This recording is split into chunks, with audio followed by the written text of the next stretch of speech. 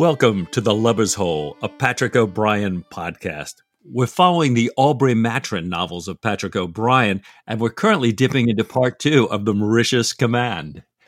Ian, can you catch us up to where we've been and maybe a little peek as to where we're going this episode? Last time we got started with the Mauritius Command as Jack and Stephen got together again after a long while on shore, putting together a squadron that was going to be Jack Aubrey's first command over other officers. Jack Aubrey's in acting command over these officers. He's a Commodore. He's gone to Cape Town and he's charged with basically kicking the French out of the Indian Ocean, trying to take possession on behalf of Britain of Mauritius and La Reunion. We encountered new ships for Jack and the squadron to sail in, and we encountered some new characters, including this slightly odd character, Lord Clonfert, who I think we're going to hear about some more.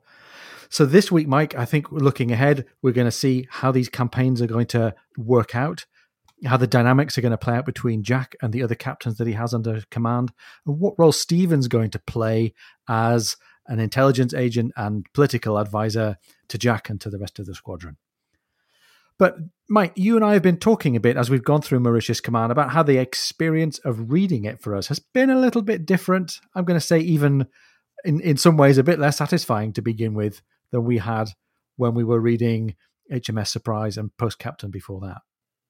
It very definitely, and I find that I had a little bit harder time kind of getting into it, and I wasn't quite sure what was up with that. I think we had talked last week about how we jumped so far ahead, but it was more than just that. There seemed to be something new. I remember in Master Commander, it was a bit of all the nautical terms and jargon, which was new to me. And this was somehow different as well to me. Yeah, it's almost like there's a strand of military-style writing that I think Patrick O'Brian might have been reaching for here. We got quite a lot of the detail of strategy and balance of forces. We've got quite a lot of writing about control of strategic locations. We're going to talk this week about battle for one of those strategic locations. We've got quite a lot of how the different forces of the Army and the Navy combine or not, and how they overcome obstacles like obstacles of supply and resources and getting through terrain and surf. And it was almost like there was a military campaign novel in the style of a Tom Clancy, a 19th century Tom Clancy, going along in parallel with the more character-led stuff. Yeah, that's so well put. And, O'Brian with his different points of view, the way he just kind of gives you bits and pieces. I think he's obligated to give more detail here, and he does give more detail. But occasionally I would still find myself wondering exactly where I was or where I was. It was looking back, no surprise that instead of just seeing the layout of the rigging of the of the ship, that we've got a map in the front of this book with good reason. Yes. Again, just like a Tom Clancy novel, this is where this is where the Russian bunker is. We get the map of this is where the French bases are, or where the French concentrations are. Yeah, I desperately wanted Tom Horn in real time to say, follow me along, Tom, as I go paragraph to paragraph. Can I see the little dotted line of where are we now? And I guess that's the other thing. So many ships, French and otherwise, English, and so many people in different places at different times and different parts of islands. So it really, it's again another level of difficulty to follow along, and as you say, a different style. This military writing, Tom Clancy-ish take here from O'Brian. Yeah, definitely. I mean, still with all of the O'Brian color and humor. So I didn't ever get the sense that I wanted to put the book down, but I was like you, I think, trying to put my finger on why is it that the experience of this is a bit different, and how and even why did Patrick O'Brian structure the novel in this way? We said last time this is a real campaign, but he's been in that situation before of telling the story of a piece of military campaigning as it unfolded. Right. I warmed up a lot as some old characters came on board, as there was more of the character-led writing interspersed with the military writing, and I go, okay, I'm back home again. This is the Patrick O'Brian I know and love. And I was getting intrigued by okay, wow, this is going to be a pretty tough mission as I get to understand it a little bit more. And then I want to find out what happens on both fronts, military and character. Definitely. And we've got, I think, one of the reasons why we have this character, Lord Clonfert, in there is to give some of that interesting character rub. And we said last time in HMS Surprise, we were both, face palming and going, come on, Stephen, you don't have to put yourself through this pain with Diana. And it just seemed to be going on, and it provided this really great tension in the book. What the heck was going to happen next with Stephen and Diana? And I think we're both feeling the same at this midway stage in the novel. What's going to happen with Clonfert? There seems to be no end to his ability to be awkward and self-aggrandizing, but also quite capable in some ways. Right. And it really keeps you fascinated. It does. And seeing him played, not off against, but seeing he and Stephen's interaction and he and Jack's interactions and getting Stephen's point of view as we move forward here in the novel, having Stephen spend so much time with him, getting those observations, which leads Stephen to a lot of self-reflection, which, of course, I love that as well. Yes, that's home territory, absolutely. Yeah, for sure. And with Stephen now acting as a colleague and a political advisor, he's not bound to these other commanding officers, which is all well and good because there's such a diverse set of different officers with different motivations. And Jack really needs Stephen to bounce this off of, and to, and I think Stephen needs Jack as well as they try to figure out who these characters are, what's motivating them. Now, you can notice that the subject of motivation comes up, I think, quite deliberately in different places in the text. Already earlier on in this story, we had Admiral Bertie talking about how he would quite like to be made a baronet, and he's kind of teasing Jack along with the idea that, wouldn't your wife like to be Lady Aubrey? They're all pursuing in their different ways something a little bit selfish, honorably selfish, but selfish. Jack would really like to do a distinguished job in this first occasion where he's been placed in command over other captains. Bertie would like to be made a baronet and not have a hard life. Harry Keating, the colonel, right? He's also, he's a professional guy, but he's a careerist and he's got an eye to how things look. And he would like to do a good job as Lieutenant Colonel Harry Keating. And of course, that brings us to two really deep and interesting motivations. One is Lord Clonfert and one is Stephen. Yes, we're getting deep into Stephen's motivations in this novel, as well as kind of to his interior emotions, even more so than when he was delirious and talking out loud to Jack before. But, Stephen seems to be driven, and we'll talk about this more later, but he's really kind of driven with, we've got to do away with this tyrant, Bonaparte, and the impact that he's having on the world. He's continues to be that egalitarian, humanitarian in a way, in a funny way. It's funny. It's hard to say humanitarian and think of the look on Stephen's face and some of the things that come out of his mouth. On the other hand, you're right. I love mankind. It's just individual people I can't stand. Pretty much all of them. Right. So I'm going to pick up the quote, if that's okay, for a second. Yeah, please do. So we get this moment partway through the book where he says, Stephen paced the quarterdeck, silently hating Bonaparte and all the evil he'd brought into the world. And then we have this series of muttered interjections that I guess he makes. Good only for destruction, has destroyed all that was valuable in the Republic, all that was valuable in the monarchy, destroying France with demonic energy, this tawdry, theatrical empire, a deeply vulgar man. He's talking about Bonaparte here, not Jack Aubrey. Nothing French about him. And by the way, Stephen loves France and the French and French culture. Nothing French about him. Insane ambition. The whole world, one squalid tyranny. His infamous treatment of the Pope. Stephen's a Catholic.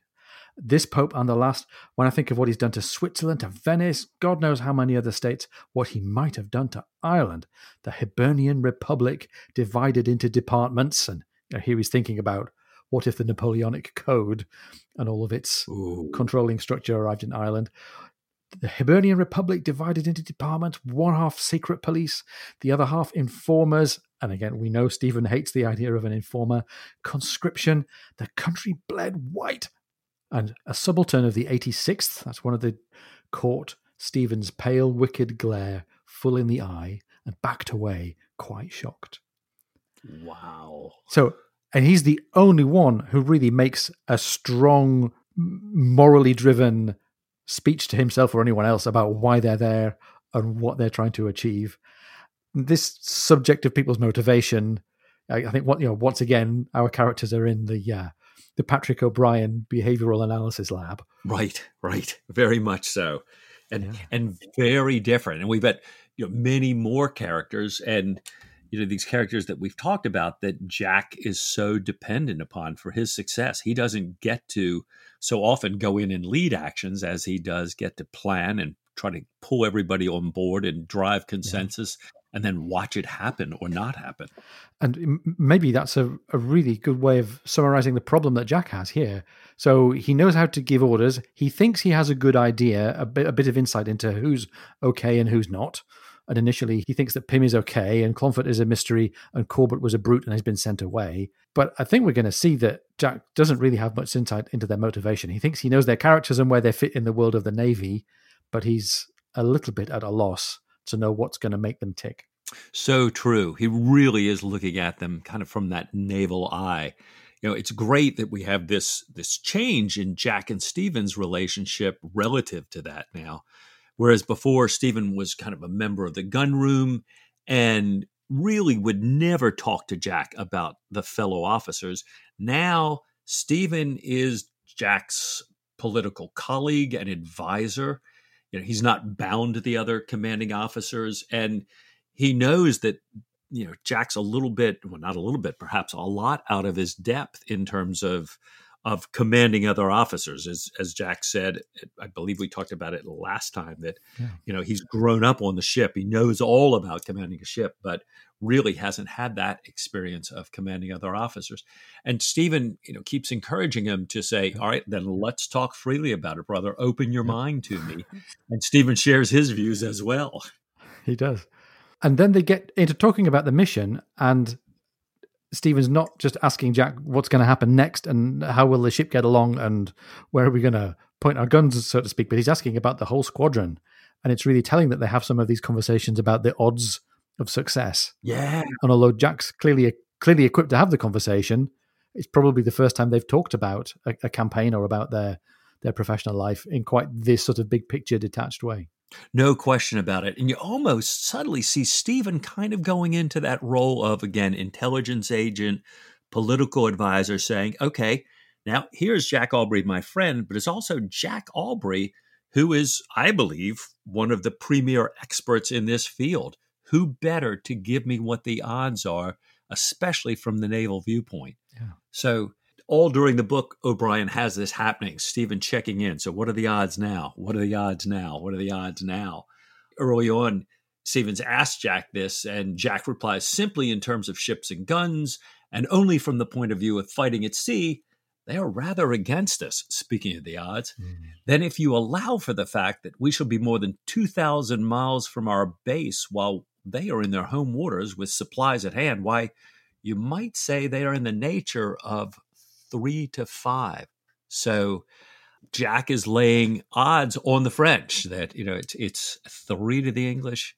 The odds don't look good.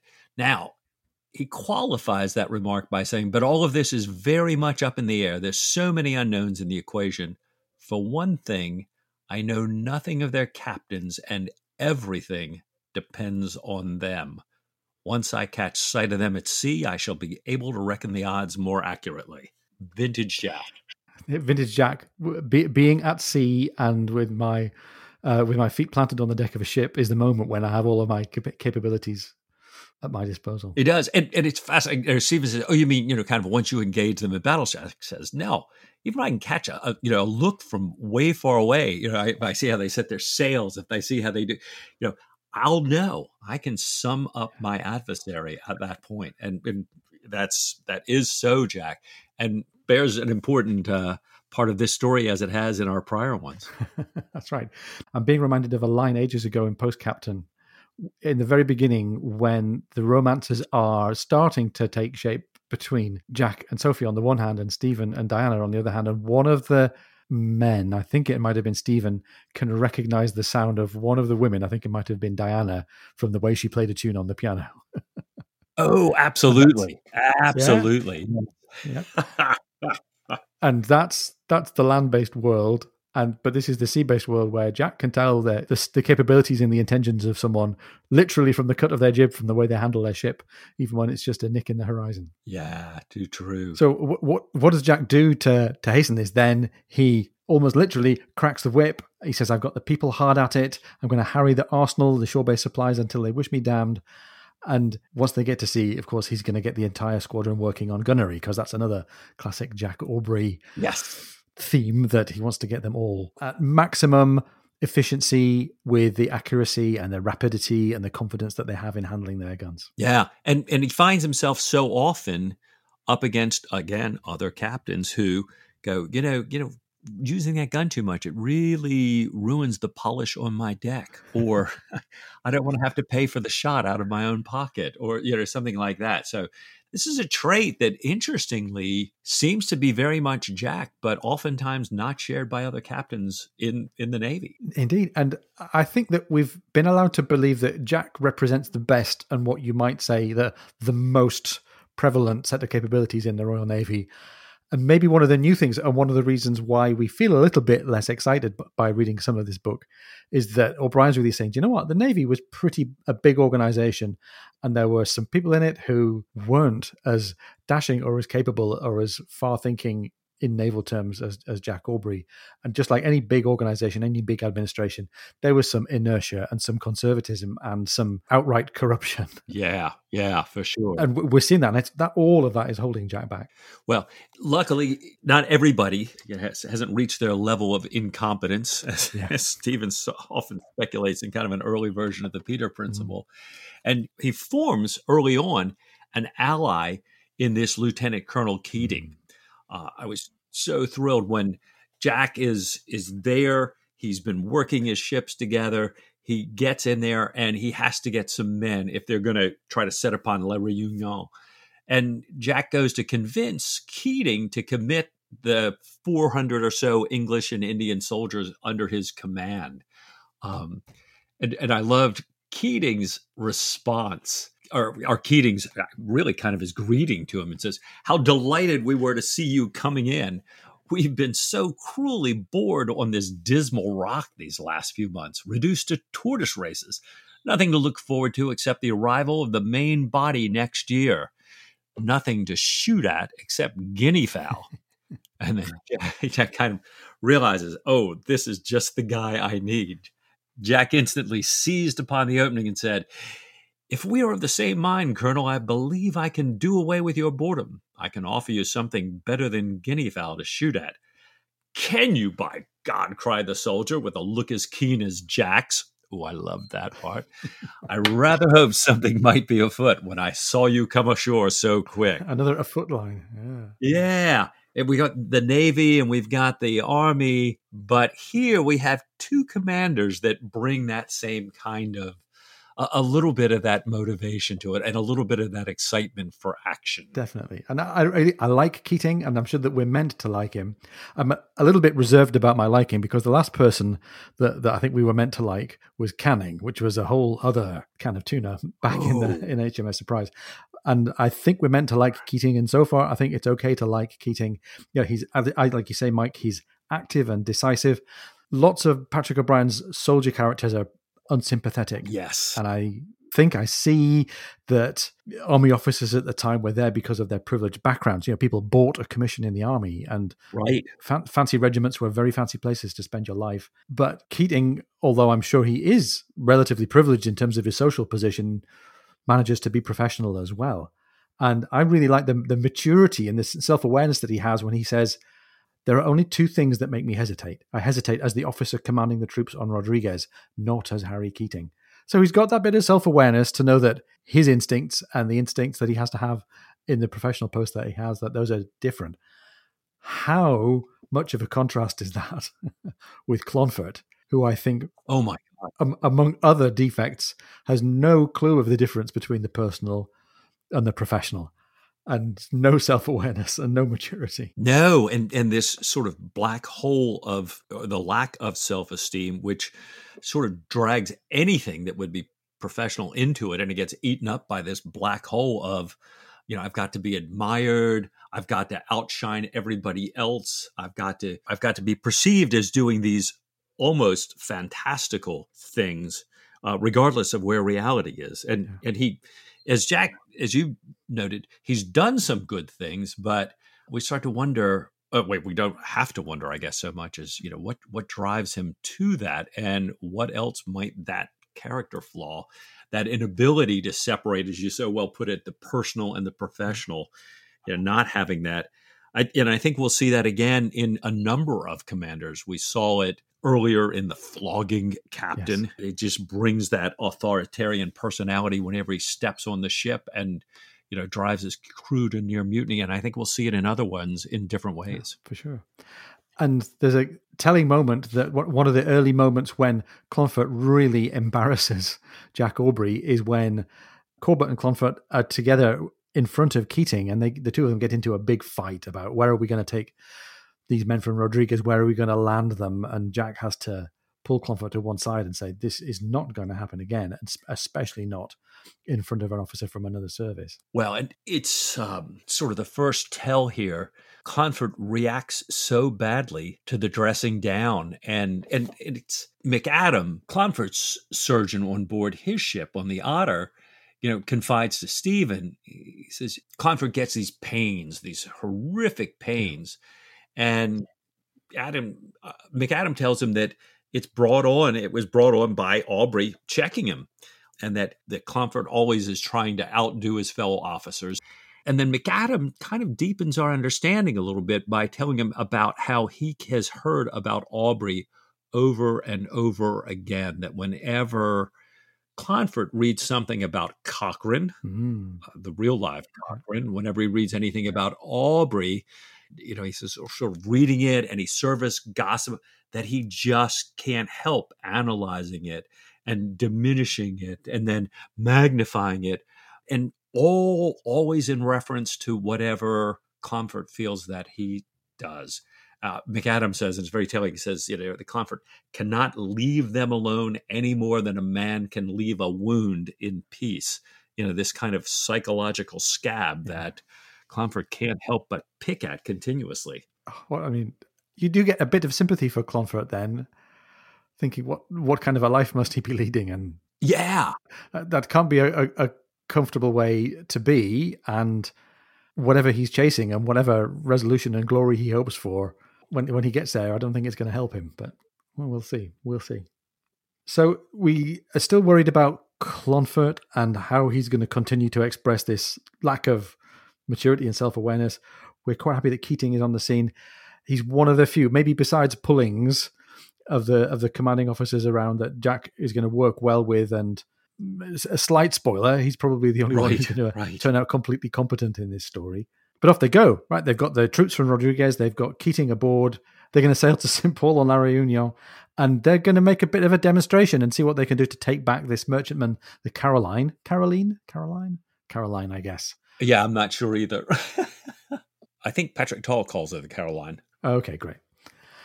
And already we get the first taste for Jack of the reality of having to put men into action and be detached from the action. And Stephen says, there is the strange look about you, brother, which is a very Irish way of saying, are you okay? There is the strange look about you, brother. A strange feeling too, said Jack. Do you know, Stephen, that in about 1 hour's time, the dust will begin to fly, and what I shall do is just lie there in the road and give orders while the other men do the work. It's never happened to me before, and I don't relish it, I find. Though to be sure, Sophie would approve. Well, nicely done, Jack, right? Yeah, his bride would be very happy for this, but I can only imagine what a strange feeling that is for Jack to know everybody's going to be, going in, and you're going to be sitting there watching them because your duty is there, not on shore or not in the midst of the action. And the major outcome of this doesn't take any territory. They successfully take back the Caroline, but they don't take any territory. They have a spell ashore in this harbour, and most things about the attack are successful. The Caroline and the captured Indiamen are taken with little loss to the English. The French do send some troops, and Lord Clonford's very active and busy and blows up batteries, and they destroy the tax records, which endears the local population to the English. They release some prisoners, and this is all great. But for two people, it's a really bad day. For the French general, right, it's a bad day because he sees this happening and he commits suicide. So he's got a professional, personal setback of his own going on there. And of course, Clonfert, who's had such a great day, has one thing about it that goes wrong and it destroys the whole thing for him. Yeah, he's kind of up to his usual thing of let me get on shore even when everybody else can't. I can land. The sea's picked up. And per Stephen's plan, he's blowing all this stuff up, but he sees something that he thinks is a public building, but it turns out to be where they're housing all the silk that they took off the Indiamen. And the Indiamen are back on their ships and they're talking to Aubrey. You're going, oh my God, no, not that. And boom, it goes right up into flames as they're watching through their telescopes there. And Aubrey mentions it only in passing, doesn't really call him down. He just asks why he decided to do it. And once again, this sets Clonfert off. Poor guy, almost poor guy. I mean, right. It was a stupid mistake of his. But what was more stupid, at least as I read it, was to take it so much to heart and let it really rankle. And the great outcome of this is that Jack asks Corbett to take the retaken Caroline back to England and to take back to the Cape and to take news of the victory to the Admiral. That means that Jack gets to promote Clonfert to post captain, which is the big professional step. And the result of this is that Clonfert's mad that it's Jack who got to make him a post captain. Right. Come on, guy, gift horses, mouths, Oh my gosh, right. You're sort of, like you say, on the one hand, you're a little bit sympathetic. On the other hand, you want to say, oh, shut up. What is wrong with you? Wow. It's interesting that after all this, I mean, it was a quick action. It was a very successful action. And they, I think we mentioned this in passing, that by virtue of the general's suicide, they actually got to have about a week on the island. So they get all sorts of intelligence. Are in a great situation. And when they're back on board ship and kind of heading out, Stephen again asks Jack, so where do you think we stand now? And, Jack says basically, you remember how I said 3-5 against us before. Now I'd say they are evens or slightly in our favor. Fascinating how even the first action starts to embolden everybody, and they have had some substantial gains here. And I like the fact that we've started to set this little expectation that Jack's going to keep track of the odds and they're getting better, and we hope that they're going to get better with each development. A little bit, this reminds me of the ongoing thing in the Magnificent Seven. Yul Brynner holding up another finger to say we have one more, and we've started that same sort of count up here with the odds were against us and now they're even. And I sense that O'Brien's hoping to draw us into the idea that bit by bit we're going to overcome. Right. We started out with these 4 heavy French frigates. Now we've got one of them. Yeah. And we've got a bit of a foothold in terms of turning the local population towards England. None of the local population was harmed. It was only public buildings. Everybody was treated respectfully. It's kind of coming together here. It is. And I'm sure that looks as good to Stephen as the tyranny of Napoleon looks bad to Stephen. And it's striking that Stephen and Clonfert get to express opinions about what it means to be in authority. And I remember there's this quote of Stephen describing Lord Clonfert. I can't remember if this is him talking to Jack or him writing in his diary. He derived his notion of himself as a lord from people who have had to cringe these many generations to hold on to the odd patch of land that's their living. And on the other, although half belonging to them, belonging to the people that he's lord over, he's been bred up to despise their religion, their language, their poverty, their manners, and their traditions. A conquering race in the place of that conquest is rarely amiable. The conquerors pay less obviously than the conquered, but perhaps in time they pay more heavily in the loss of humane qualities. So the fact that we're managing to have a humane and benign conquest, little by little, of Mauritius, I'm sure is a positive thing from the Stephen Maturin and therefore also the Patrick O'Brien view of the world. Yeah, well spotted.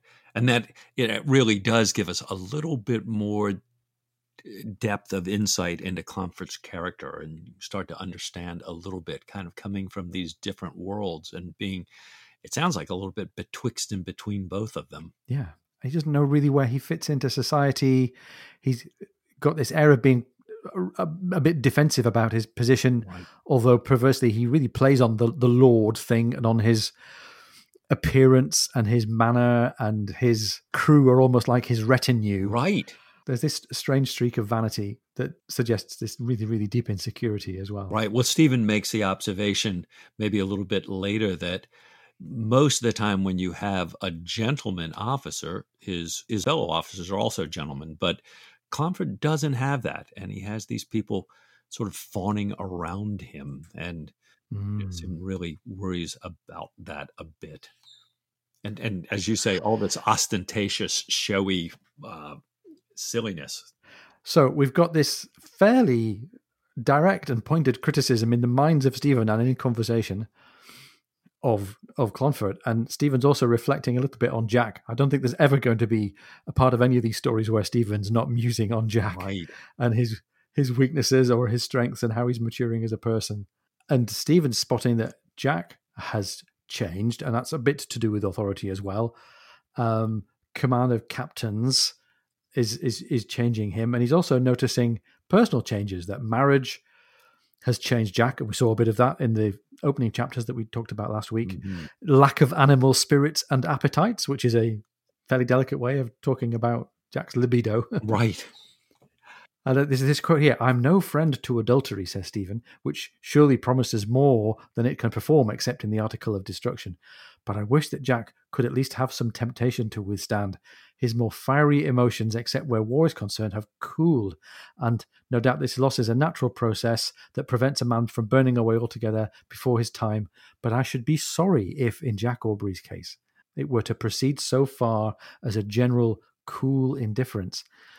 Now, this is Stephen taking a different point of view. At the end of HMS Surprise, when he was delirious, he talked about Jack Aubrey piercing himself with his own weapon, and you do not know chastity. Right. But now he's a little bit mourning for the washing away of that side of Jack's character. Yeah. And this thing about, kind of what gives people life, what brings them to life, here he's reflecting on Jack. Later, we got him reflecting on himself. And I guess a bit of the commentary about Clonfert is how he does that as well. That, what's the right motivation, not just for our actions in war, but for living as well. How Patrick O'Brien takes us deeper in here. We kind of started here as they had their victory, and Jack went from being told essentially, there's great success by the Admiral originally as he sent him off, and if you fail, you're a lifetime on the beach at half pay.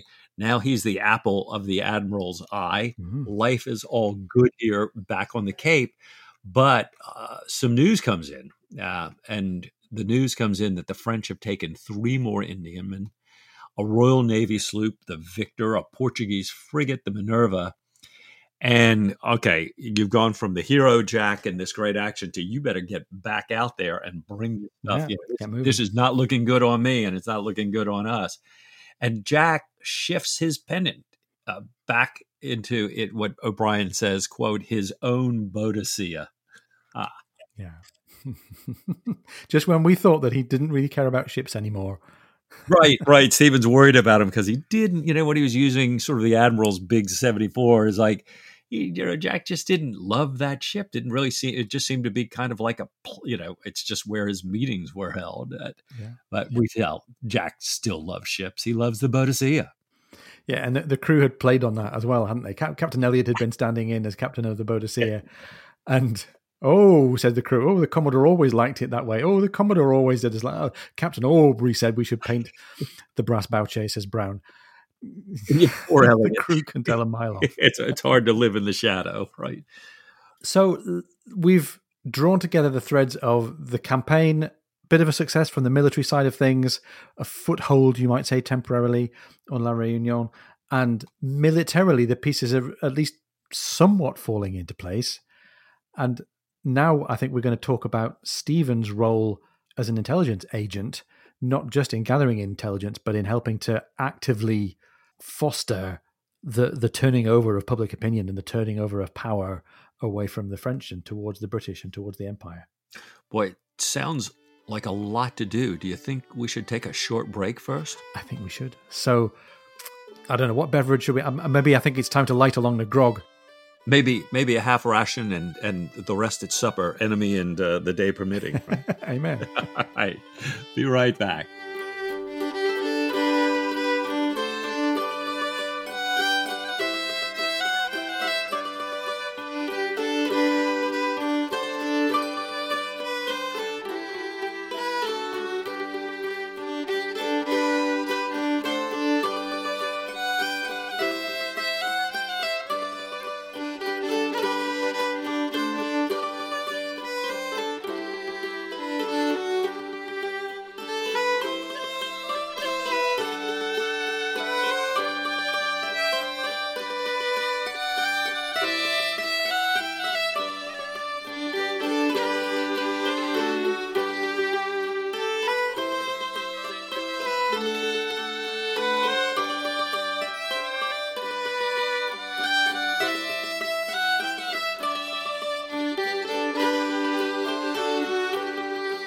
So, hope you enjoyed your grog. Welcome back to The Lubber's Hole, a Patrick O'Brien podcast.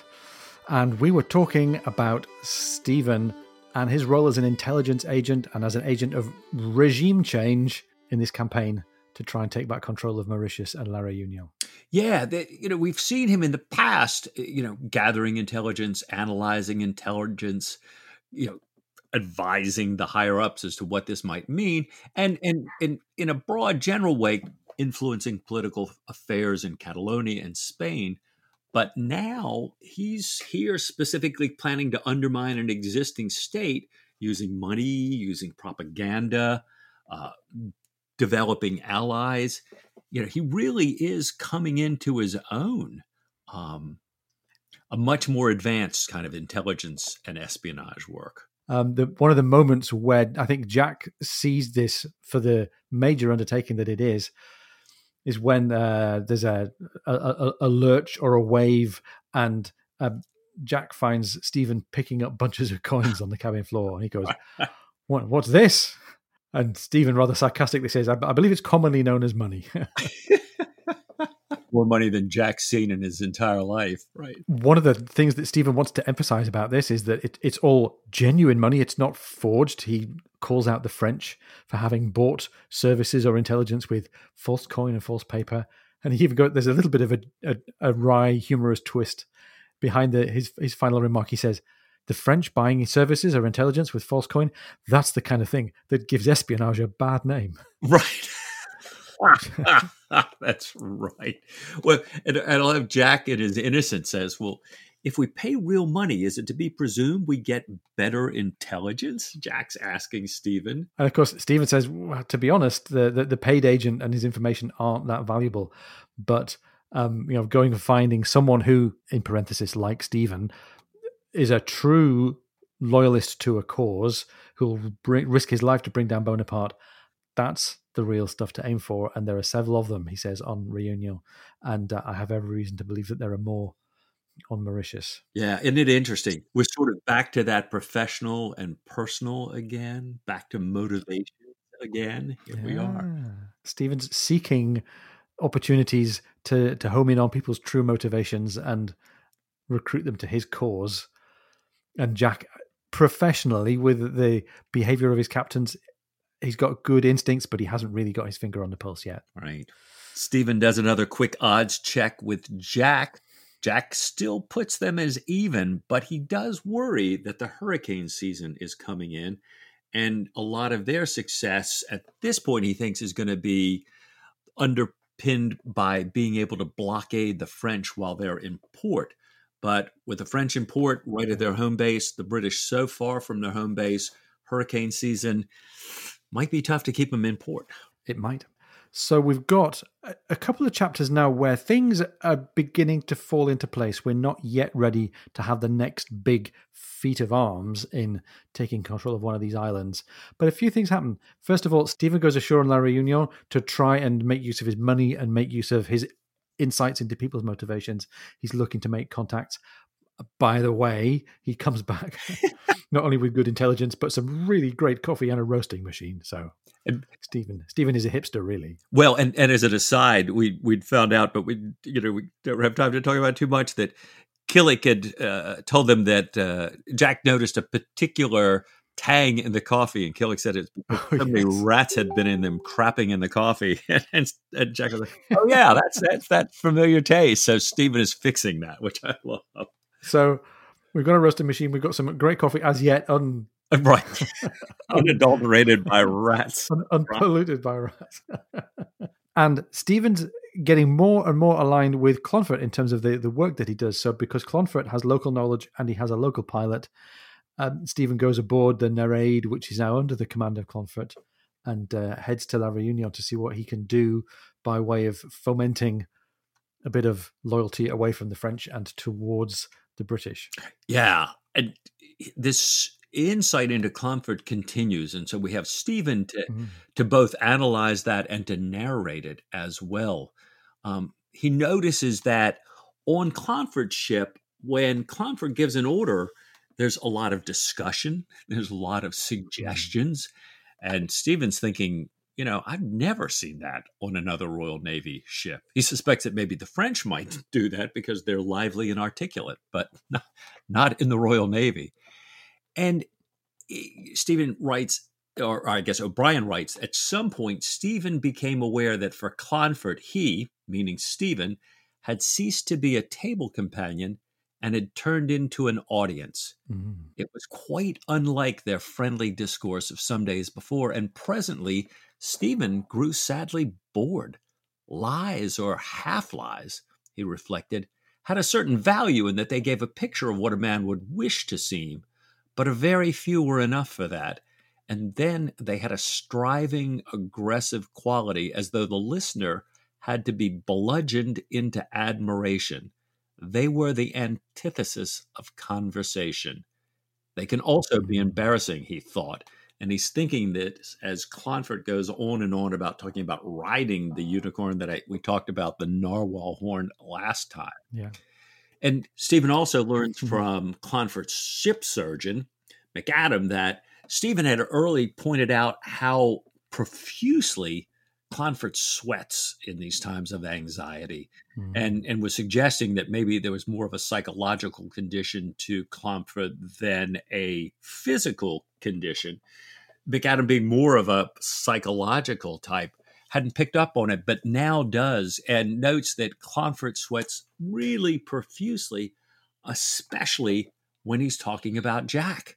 And Stephen kind of wonders if Clonfert sought more of what Stephen calls a more legitimate approval by speaking about the truth rather than his current self-defeating practices, he would be in much better shape. And perhaps that would be even better than all the drafts and potions that McAdam and Stephen had talked through about him. Indeed. And I'm not going to make any direct connection at all to members of the British royal family and them trying to speak the truth or not about where they've been in their lives and whether that has any connection to sweating. Oh. If you followed any of the stuff going on in the media, you'll know what I'm talking about. Oh, no. And the member of the royal family that we're talking about is a former officer in Her Majesty's Navy as well. Yeah. So there you go. Very sad. Jack had also referred earlier on to the possibility that this is going to be hurricane season. And rather quickly, actually, we get into and out of a hurricane. And considering how much time we spent in the Atlantic storm a book ago, I think O'Brien's going, yeah, you've all read my descriptions now of life in heavy weather aboard a ship, so I'm not going to go big on the description of the hurricane. But for sure, a hurricane strikes the squadron while they're at sea. And we do get a great description. O'Brien writes, the ship was on her beam ends, the darkness was upon them, and the known world dissolved in a vast, omnipresent noise. Air and water were intermingled. There was no surface to the sea, the sky vanished, and the distinction between up and down disappeared. Disappeared momentarily for those on deck, more durably for Dr. Matron, who, having pitched down 2 ladders, found himself lying on the ship's side. In amongst some treacle, if I remember rightly. He said, he landed in the darkness, puzzled, right? I don't think we ever get the sense that the ship is in mortal danger, but it's clearly causing damage and disruption aboard the ship. So it's time to go back to Cape Town. It's time to refit. And once again, Jack's under pressure to get the fleet turned around again. And he has to engage in at least as much corruption as is customary, and probably even more corruption than is customary, given that the dockyard people all know that he's got some funds. The dockyard people all know that he needs to get back out there in short order. So he's getting bled white pretty much. There's something else unpleasant for Stephen to deal with in Cape Town, and that's the discipline among the officers that has resulted in a long list of cases that need to be heard by a court-martial. And Jack, as the senior captain, as the Commodore, has to have a part in that because they need enough officers to convene a court-martial. There are accusations against officers by other officers. And this is so gloomy that Stephen and Jack have to turn to music again. And something good does happen in the context of all of this, which is that while they're tuning up their instruments, Jack hears the news that troops have arrived on Rodriguez, ready to attack La Reunion. So his plan with Keating can take place. And I'm mentioning this because we get a reference at that point to the fact that even the horrible old leopard has arrived. And the horrible old leopard is going to be a feature in this story a little, and a feature in future stories a lot. I want to make one very tenuous connection to our favourite TV show, to The West Wing. Patrick O'Brien does a great job in pedantry and making sure that we always use the strictly correct plural courts-martial. And this gives me an excuse to point out that this was a lesson taught to all of us West Wing fans by President Josiah Bartlett in episode 18 of season 2 of The West Wing. Nobody lied. Nobody lied? Nobody. Nobody lied? Is that what you've been saying to yourself over and over again for a year? Leo, a deception of massive proportion. I can't even... He gets a physical twice a year at Bethesda. His doctors are naval officers. Are you telling me that officers are involved in this? Toby. These guys are going to be court-martialed. Nobody... Listen to me. Nobody lied. Nobody was asked to lie. Coercion. Nobody was asked to lie. Officers, the First Lady, surgeons, Surgeon Generals, for all I know. The plural of Surgeon General isn't Surgeon Generals, it's Surgeons General, like Attorneys General or Courts Martial. And by the way, if you love podcasts and you love following along works of literature, you should check out the West Wing Weekly if you haven't already. It's a really great podcast. And this whole idea of courts martial and surgeons general became a running joke on the West Wing Weekly, so you might like that. And it's this courts martial that it drives Jack a little bit insane because he's eager now to go pick up the troops and get moving, and he has to sit through case after case after case after case. They have a dinner later afterwards as they get ready to move out. And once again, Clonfert seems to, as Jack says, strike the wrong note and continue prating and gets everybody into a bit of an uproar. Jack has to check him again. And Stephen, writing about Clonfert, recalls and writes in his journal a phrase from Milton: "Nothing profits a man like proper self-esteem." Yeah, kind of nothing profits a man like proper self-esteem brought back to mind Jack's thoughts earlier about how he sees his naval success as more luck than any great things of himself. That he was in the right place at the right time, and how Clonfert just seems to see it very differently, and not content with who he is. I think, Jack in some ways, likes himself for who he is, wants to move on, has some things that he wants to do. Yeah. Certainly wants to go up and raise his flag one day, but still likes himself and doesn't aspire to other things like being a baronet. And we have another author for O'Brien to quote from. We had Dryden a book or two ago, and now we've got Milton again. Yeah, Milton from Paradise Lost. That's a little ominous sometimes, right? Stephen did bangle it a little bit. The original quote was, "Ofttimes, nothing profits more than self-esteem grounded on just and right, well balanced." Good stuff, Milton. There you go. Yeah. So, again, the pieces are coming into place. The troops are ready to move. The ships are being refitted after the hurricane. It's time to go and take the first active step in the campaign and put British boots on the ground on La Reunion. So they head off to Rodriguez to pick up the troops, fortunately with Keating still in command. And who do we encounter roundabout Rodriguez than our old friend Thomas Pullings? Yeah, this is great. This is great. Stephen trying to sort of get through the crowd of people. Here's his name. Doctor, keeps walking, puts his head down, and it's Thomas Pullings. We love to have the band of brothers reforming here. Yeah. And I'm not going to try and quote any of it, but O'Brien is still giving Pullings his East Anglian dialect speech, which is really nice to read about. And obviously, Pullings is still there as a very down-to-earth, salt-of-the-earth type of character. Such a good guy. So the resources are all in place, but the elements are starting to pick up against Jack's interests and against the interests of the British command. So the surf building on the beach where they're planning to attack La Reunion, and they lose several boats. Pullings effectively sacrifices his transport by anchoring it and letting it kind of slew around in the surf so that it provides a bit of breakwater, which it does, and eventually is beaten to pieces in the waves. The troops that do land, even though Clonfert is standing on a mound and waving and exhorting them, they've got wet powder and they can't shoot, and they have to improvise. And Keating is pleased that Jack's there to direct the improvisation and to give some decisions on what is otherwise a landing that's going a little bit wrong. Right. They've had this, really well-developed plan about setting down in different parts and then joining up, and they realize now we can't get in here. So they have to move to the other side of the island where part of the force was being dropped, and thought, better if we can't land here to go reinforce them there. Yeah. So they do this little feint maneuver, and now we've got troops landing in two places. They do finally get enough troops ashore to be ready for battle, and Keating is ready for this to be his big moment. He sees that he said, the French have very conventional defense. Yeah, interesting. We've got a regular attack on a prepared defensive position here, and he's spent months and months on an island shooting guinea fowl, training his men, and his force is ready for him to have his critical moment.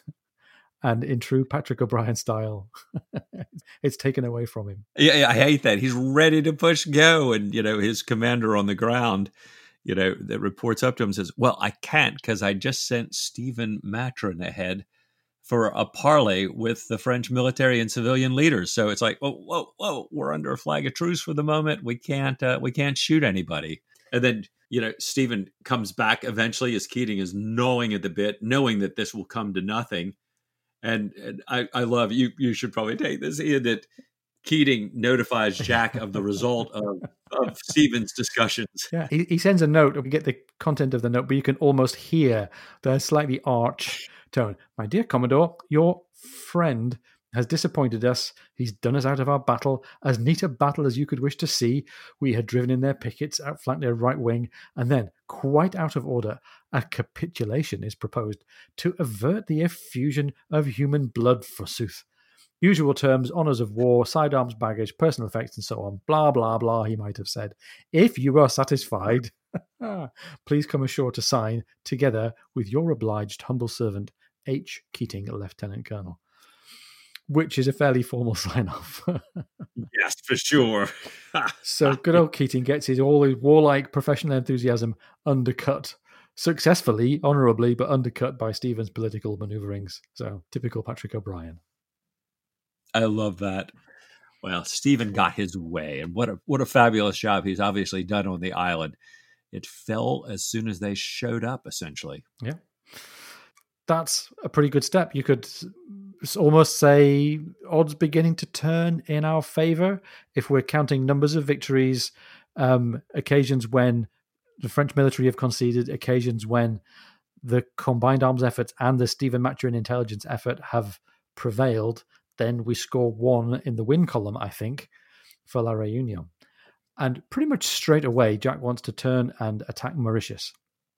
And Envoy Farquhar, who is now Governor Farquhar because he's got an island to govern, agrees And there's a council of war, and he says, I echo the Commodore's words, gentlemen, and I cry, lose not a minute. They have superiority in ships, transports and troops at the ready, captured information on the island's defences, a morale advantage, and no countermanding orders. And there's a little foreshadow here that says, no orders from any authority unacquainted with the exact state of local conditions can take the guidance of operations from those who are acquainted with them. No new set of staff officers can, for the moment, arrive with a plan of campaign matured in Bombay or Fort William or Whitehall. This is a state of affairs that cannot last.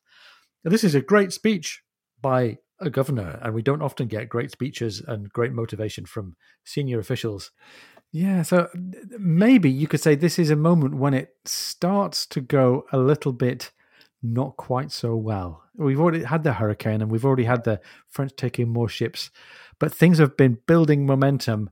But at this point, they don't get the go-ahead orders. There are people who want to wait and plan, people who want to check things out with headquarters. So Jack has to come up with his own alternate plan to get things started. And rather than attacking Port Louis, they'll take the Ile de Passe in the southeast of Mauritius. It's the second best port, and use it as a base for the landing.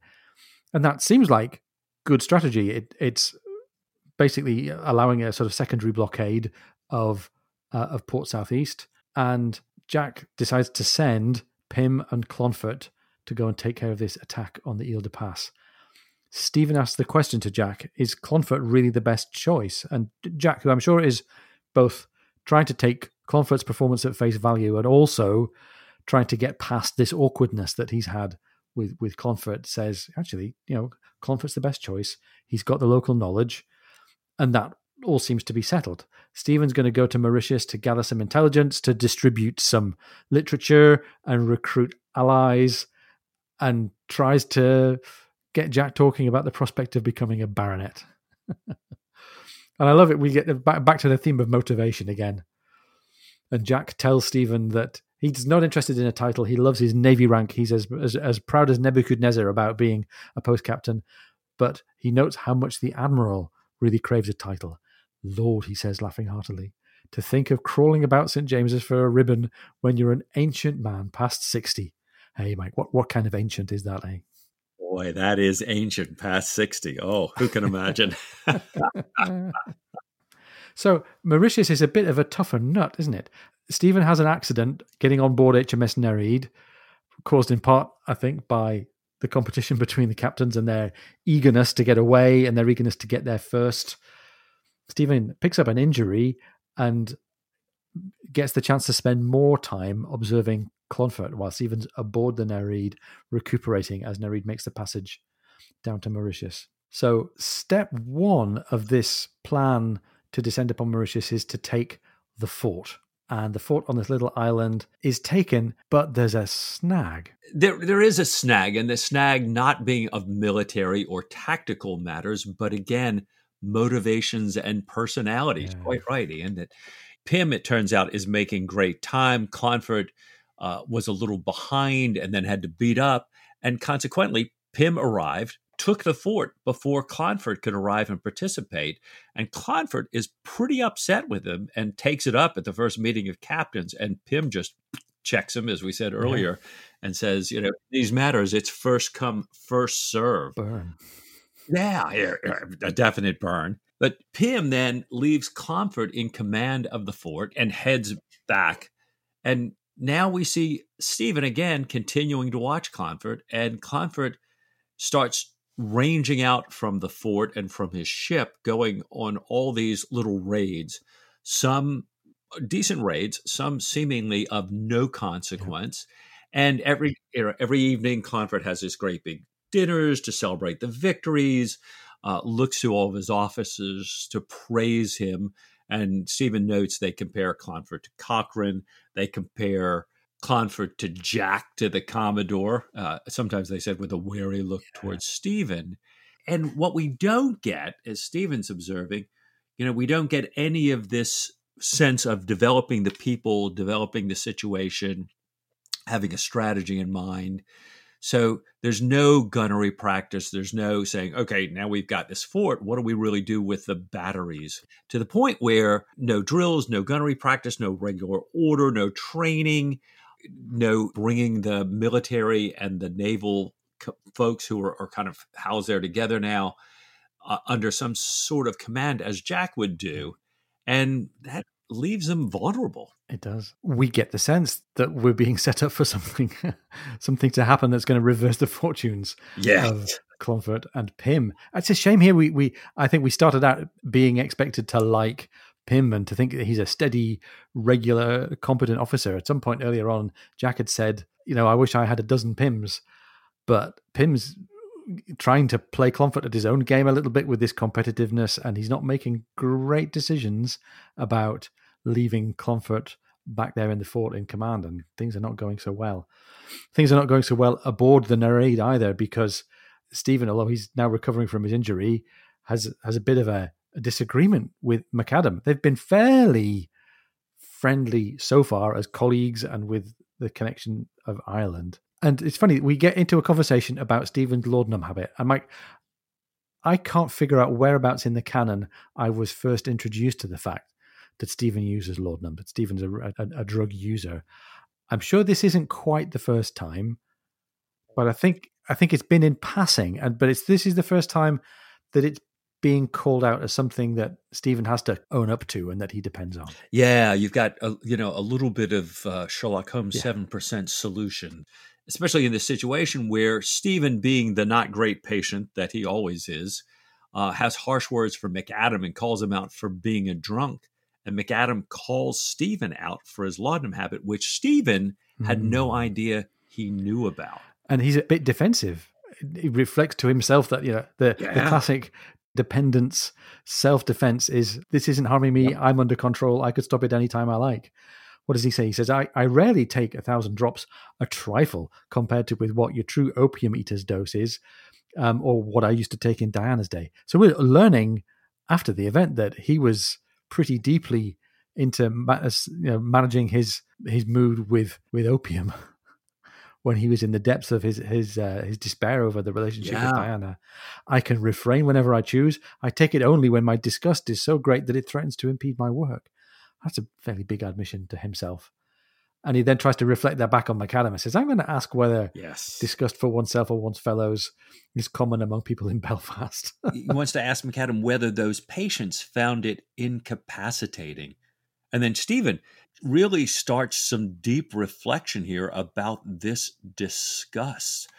This disgust, as you just said, for himself, for fellow human beings, for the process of living. Yeah, this is getting dark. Stephen kind of goes on to say that his own disgust, all of this disgust, these different kinds, keep growing.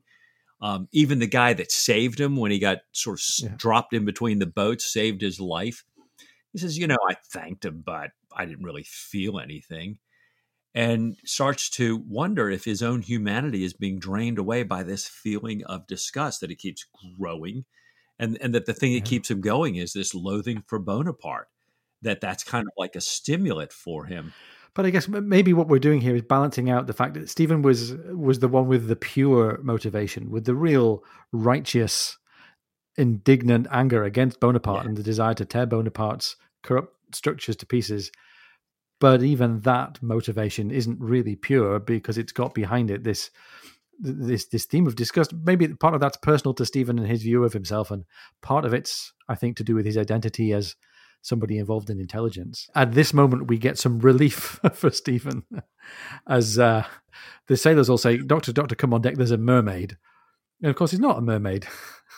Right. And there's this hilarious thing. McAdam points Stephen to a conversation where a couple sailors are about to come to blows about whether or not the manatee or dugong, because they said, manatees are east of Africa and dugongs are west of Africa in the Indian Ocean there, and slightly different. Stephen gives us a little natural philosophy lesson there and gives McAdam one.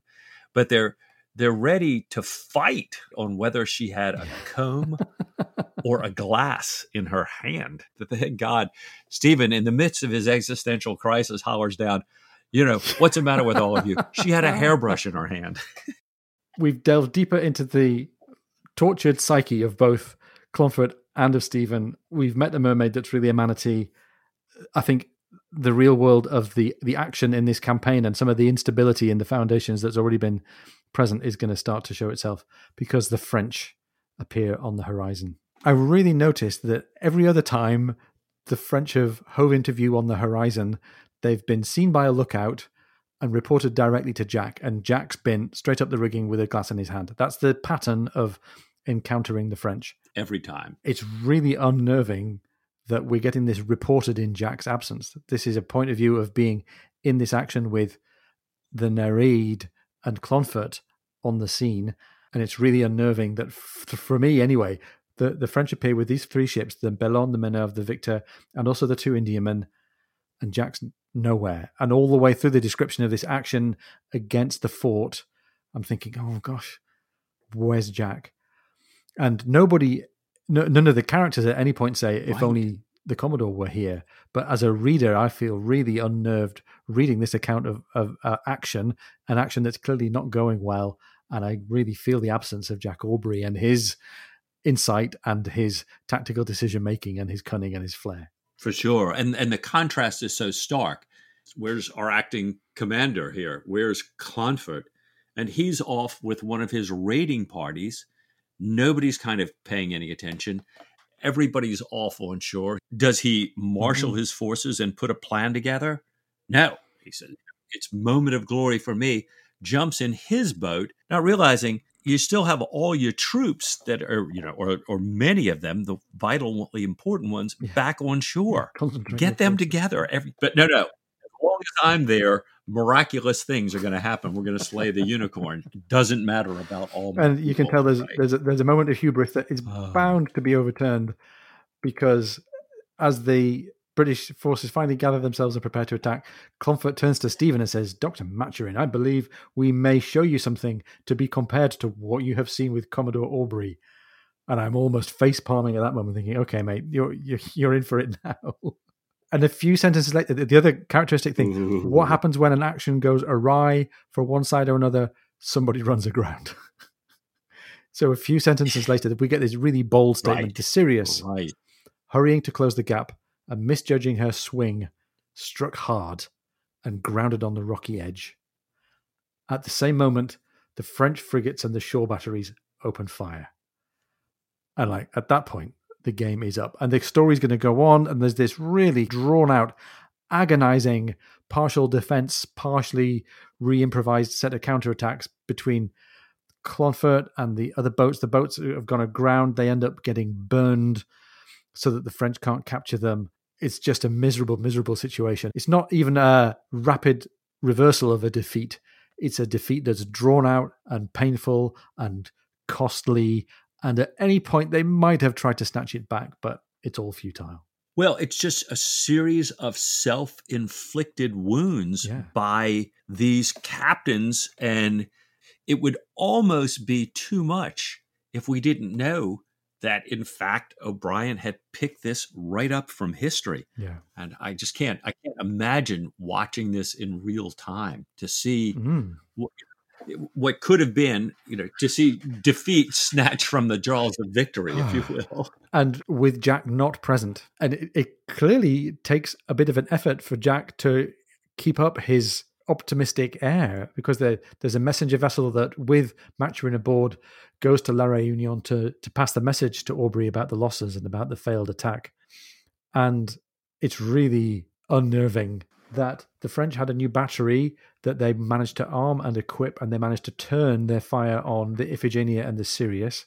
They were busy trying to heave Pym's frigate off the reef, and there were some ugly scenes between the captains themselves. Pym realized that the Sirius couldn't be saved, so therefore the Sirius was set on fire. And even this ship, the Iphigenia, is lost after she sends Stephen and her midshipmen to take the news to Jack. Jack manages to keep a brave face on it. Why, Stephen, there you are, he says as Stephen walks into the cabin. How happy I am to see you. Another couple of hours and I should have been off to Flat Island with Keating and his men, but what's amiss?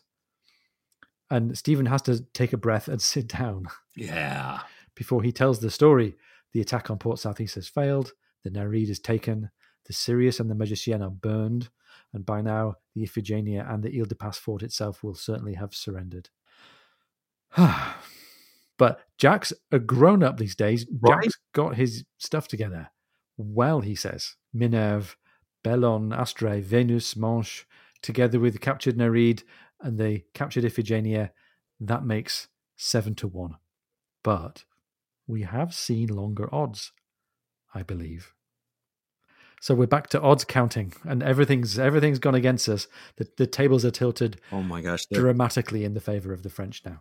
The goosebumps go up, and I could hear the music swelling in the background. And it's like Jack's coming back here. Yeah,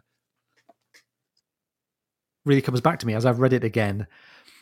This is almost a story about war, and the campaign wasn't a romantic campaign with a big climactic conflict and then a rejoicing, triumphant victory.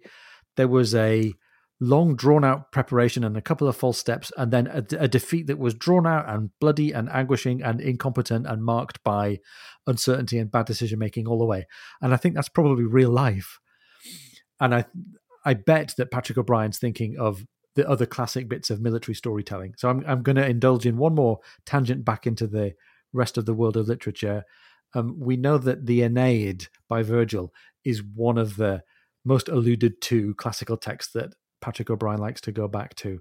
And if Post Captain and HMS Surprise were O'Brien following in the footsteps of Jane Austen, maybe in this really quite hard-nosed telling of the futility and the outcome of war, he's picking up on the Aeneid. So I'm not going to claim to be a great classical scholar, but I dug into the plot summary, the SparkNotes summary of Virgil's Aeneid, and there are some parallels with the story that we've had so far in the Mauritius Command. We've had women as a distraction getting in the way. We've had bad omens. We've had friendly and then unfriendly countrymen. We've had burning ships, and we've had weather. So this is me extracting from the SparkNotes summary of the middle passage of the Aeneid. Assured by the gods that a glorious future awaited him in Italy, Aeneas sets sail with a fleet containing the surviving citizens of Troy. Twice they attempted to build a new city, only to be driven away by bad omens and plagues. Harpies, creatures that are part women and part bird, cursed them, but they also encountered friendly countrymen unexpectedly. Finally, after the loss of Anchises, I hope I'm pronouncing it correctly, and about a terrible weather, they made their way to Carthage. Impressed by Aeneas' exploits and sympathetic to his suffering, Dido, sounds a bit like Diana, a Phoenician princess, falls in love with Aeneas. They live together as lovers for a while until God reminds Aeneas of his duty to found a new city. He determines to set sail once again. By the way, Dido kills herself, and in the Purcell opera she sings a stunning song, but never mind. As the Trojans make for Italy, bad weather blows them to Sicily, where they hold funeral games for the dead Anchises. The women, tired of the voyage, begin to burn the ships, and the downpour puts the fires out. And I wonder if O'Brien, the classical scholar, read this account of the Mauritius campaign in real life and thought, hey, there's some really great military storytelling here. And I wonder if that overlap drove him to tell the story in the way that he has told it. So we're probably at the darkest point of the novel now. Even though Stephen's putting a brave face on it, Stephen has his doubts. Stephen, looking at Jack, thinks his face is darker than I've ever seen it, observes Stephen, looking at him from the taffrail. Up until now, he has borne these reversals with a singular magnanimity, greater by far than I had looked for. Not a word about Clonford's disastrous folly, nothing but sympathy for his wounds, and a hope that the French hospital may set him up. No reflection upon Pym's dogged stupidity. Yet there is no greatness of mind without its limits. Is this the breaking point? Is it indeed? I think there's only one way to find out, Mike. Well, I have to ask you, Ian, what do you say to a little bit more Patrick O'Brien next week? Mike, with all my heart.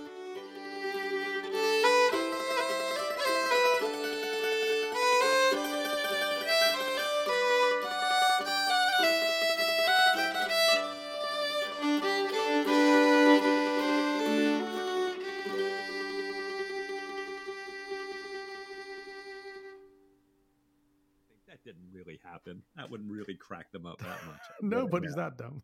Nobody's that stupid, right? And so amused by their own idiocy. That's